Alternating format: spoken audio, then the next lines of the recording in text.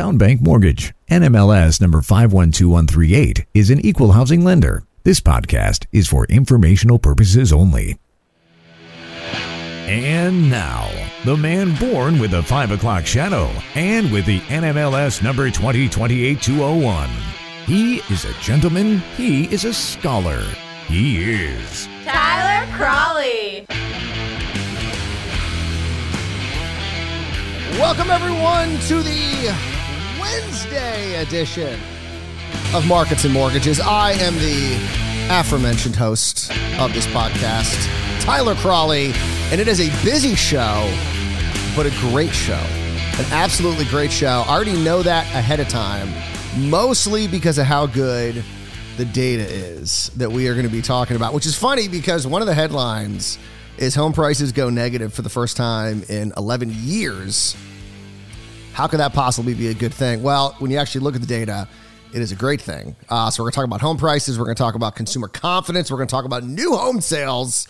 And then this morning, there's almost like nothing happening today, but one of the big reports, the only report really that matters to us is mortgage demand, which we get weekly from the Mortgage Bankers Association. And that was positive. So I would say it's a pretty good day. Pretty good day for us in the housing world. Oh, and I know yesterday was not a great day for rates, but we're seeing some positive movement this morning. So we'll get to that as well. So let's start with the big report yesterday, the Case-Shiller Index, that there was some debate going into this report. I think it was Bank of America that said they thought there was going to be a bigger number in the month-to-month increase, which could keep home prices from falling year over year in a negative territory. That's big because that is kind of the metric that everyone uses to sort of understand where home prices are. You're not necessarily looking at the month over month. I mean, that matters, but usually it's the year over year. That's when you saw the collapse of 2008, the 10, 15, 20% drops that we saw in home prices. That was home prices compared year over year. And since the crash, really, 2012, when we finally came out of it, we have not seen a negative print from Case-Shiller until yesterday. Yesterday, we finally got it. Of course, Case-Shiller is a little further behind than some of the other reports that we talk about. So they're still looking at April, kind of the beginning, kind of the bigger part of the spring buying season. And for the first time since 2012, we got a negative number. The national index showed that home prices fell 0.2% year over year. That is down from the 0.7% increase that we saw in March. And as I said, the lowest level since 2012. So why were we seeing such positive reaction to this report? Well, of course, the year over year number fell. But I'll give credit where credit is due. Because usually the media loves to jump on anything negative because, doom and gloom sells. It does. Doom and gloom, especially housing. I don't know what it is, but usually, and here's a good example. So this morning, I actually saw this on Twitter. Connor Sen, who is a opinion writer over at Bloomberg, who writes a lot about the housing market, was pointing out how a guy named Nick Gerli, it's Gerli, he has a company called Reventure Consulting. He's very big on YouTube, very big on Twitter. And I don't think Nick's a bad guy. I mean, he has his data points. He does a very good job of making his arguments and looking at the data. I think he interprets the data incorrectly. And I know that because for 2 years, or maybe even 3, he's been calling for a housing crash. And he's always wrong. I mean, like, always, as most doom and gloom people are. And Connor Sen was joking about having he had a recent tweet about the Airbnb bust. It's this, argument that because home prices are falling, rents are, or in some of these areas, especially places like, Phoenix, places that were really, really hot, kind of out west, are seeing the biggest slowdowns. So we're seeing not only the prices slow down, but we're also seeing rents slow down. And because people are concerned kind of about well, maybe not, because we're going to talk about consumer confidence here, but there's concern that people are not making as much money as they were on Airbnb. And that's evident in the data, that you're going to see all of these homes sort of flood the market, and that's going to create this housing crash that he's been predicting for 3 years. And of course, it's never come true. At one point it was the foreclosure crisis. Then it was, I think then he kind of got obsessed with adjustable rates. Oh no, people are getting all, which didn't happen. Then it was, home prices are going up too fast. And then it was, now the economy's going to slow down. We're going to see all these layoffs. And I understand his arguments. It's just, it's never borne out in the data. But he had this tweet about the Airbnb bust and had 14 million people saw it. And Connor Sen was like, what? And I was like, dude, doom and gloom sells. So that was a long story of pointing out that doom and gloom sells. So I thought most of the mainstream media, drive-by media, as Rush Limbaugh used to like to call it, was going to say that, they're going to make a big deal about this year-over-year drop. First time since 2012. But they didn't. Across the board, I saw people pointing out the month-over-month number. Home price growth was up 1.3% in April from March. That was similar to what we saw in March. So we saw 2 months of 1.3% home price growth. And it was the third straight month that we saw home prices move up. And so they pointed out that we've seen 3 months of positive home price growth. That was the headline that I saw across the board. And I said, ooh, that is a more accurate idea of what is happening. And another reason why this report was good is it was better than expected. Economists look to the 20-city index. They don't look at the top line number. They look at the 20-city index, and they expected the 20-city index to fall to they expected it to fall to 2.6% year over year because even with a 1.5% increase month over month, what actually happened was the index increased 1.7% month over month and only saw a 1.7% decrease year over year. So this report was better than what economists were expecting. 3 months, positive home price growth. A lot of data that points to a bottoming in housing that has already passed us by. Craig Lazara, managing director at S&P DJI, says the argument for housing bottom gets better and better looking at this data. Saying, quote, if I were trying to make a case that the decline in home prices that began in June 2022 had definitively ended in January 2023, April's data would bolster my argument. Whether we see further support for that view in the coming months will depend on how well the market navigates the challenges posed by current mortgage rates and the continuing possibility of economic weakness. So he's saying, 3 months of positive movement, big jumps, 1.3%. That's a big jump. I mean, you analyze that, that's double digits. And it's the spring buying season, so it makes sense. But what it's showing us is that the decline year over year wasn't really so much because of negativity this year as it was the market was so hot in April of 2022 that we saw that negative number. Just to note, Miami still held the top spot for the 9th straight month with regards to metro areas with a 5.2% year-over-year price increase. Chicago broke into the top 3 at number 2 with a 4.1% increase. And then Atlanta reclaimed the 3rd position, edging out Charlotte with a 3.5% increase. So are you picking up on anything here? Yeah, the South. I understand Chicago's not in the South, but we've got Miami, we've got Atlanta, and we've got Charlotte. And then, of course, Chicago's like that kind of outlier. But it's telling us what? The southern housing market on the East Coast is killing it. It is killing it. And that wasn't the only report that we got. We also got the Federal Housing Finance Agency House Price Index, which is always more optimistic than Case-Shiller. They actually still have home prices up year over year, 3.1% to be exact. That was down from 3.7% in March and is also the lowest level since 2012.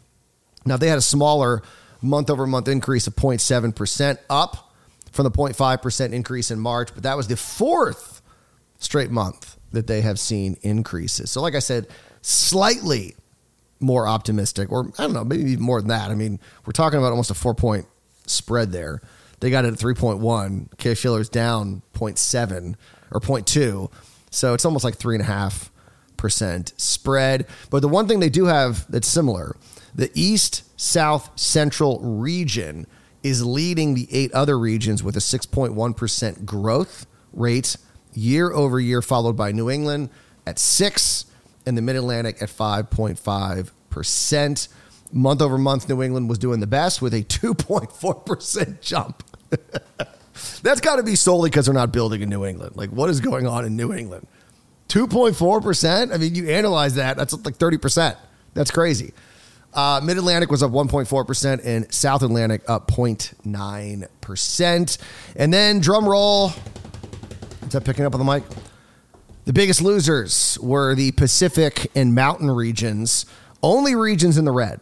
That's the FHFA report. The only ones in the red, with the Pacific region down 3.8% and the Mountain region down 2.5%. So all in all, a pretty good report. Looking at the national numbers, South is killing it. It's helping kind of some of the other regions. The West, not doing so hot. Oh, I forgot to mention in the Case-Shiller.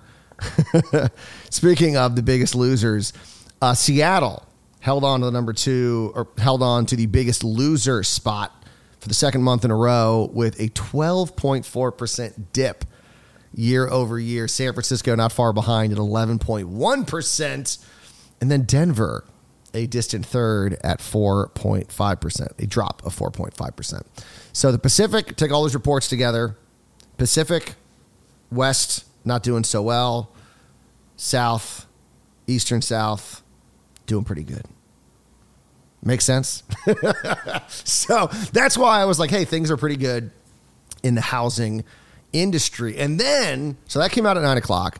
Then at 10 o'clock, things got even better with new home sales. New home sales, which were supposed to fall 2%, actually jumped 12% in May. Month over month, a 12% jump to 763,000. That's the seasonally adjusted annual rate. Up 12.2% from May and is now the highest level since February of 22. Not this last February, February of 22. It is a 20% increase year over year. I mean, just every construction report in May. I know this isn't technically construction, but it's new homes. Technically it is. Killing it. I mean, that just shows you how little inventory is out there that we're able to see this big of a jump in new home sales. Because that's all that's out there. That's all you can buy. The Southern dominance continues, not just with home prices, but with new home sales. Makes sense. The South was responsible for 62% of new home sales. That was an 11.3% jump from April. And get this, the highest level since December of 21. The West was second, 23%, Midwest 10%, and the Northeast 5%. And here's something else. This is also important. The seasonally adjusted estimate of new houses for sale at the end of May was 428,000, down 1% from last month, and the lowest level since March of 22. This represents a supply of 6.7 months at the current sales rate. So not only do we see record new home sales that pushed inventory levels of new homes down to March 2022 levels. We have home builder confidence at 55, highest level in 11 months. We got residential construction. We got building permits, housing starts, completions. I think most of them were in double digits, almost double digits. I think housing starts was 9%. And then, of course, we saw that huge jump, like 20-some% for permits. And then, housing starts, and then building permits was like 5%. All positive, though, and destroying what economists were expecting. And we've seen some arguments out there that there might be something wrong with the data because the economists are so wrong. So we will see if we have any adjustments next year. But I would say right now, home construction, killing it. All right. I don't want to go too long this morning. Real quick here. Also, we got a big report yesterday. Consumer confidence jumped to a 17-month high on waning inflation and fewer recession worries. I mean, we're in bizarre times. I mean, everyone thought we'd be in a recession by now. We got consumer confidence jumping to a 17-month high. I mean, I'm seeing a lot of articles being written about could we get that soft landing? The infamous soft landing, the impossible soft landing. Could that happen? And then this morning, we did get mortgage demand, the only report really today that we're going to be getting. Mortgage demand overall jumped 3% thanks to purchase demand jumping 3%. However, it's still down 21% year over year. Refi demand also rose 3%. Stat, though, down 32% from the same week 1 year ago. So, like I said, a good day for housing. It was a good day for housing. It was. All right, so what's happening real quick here before we wrap things up? Let's look at equity markets down across the board. NASDAQ futures down 76 points. S&P down about 1/4 point. And Dow futures just barely down 0.06%. And then looking at bonds, the 10-year is down right around 2 basis points. So it's looking at opening at around 3.75%. So everything's good in housing except for mortgage rates, which sucks because being in the mortgage biz, you'd like mortgage rates to be better. But yeah, everything's good except for the mortgage rate. It doesn't seem to be stopping people, I will say.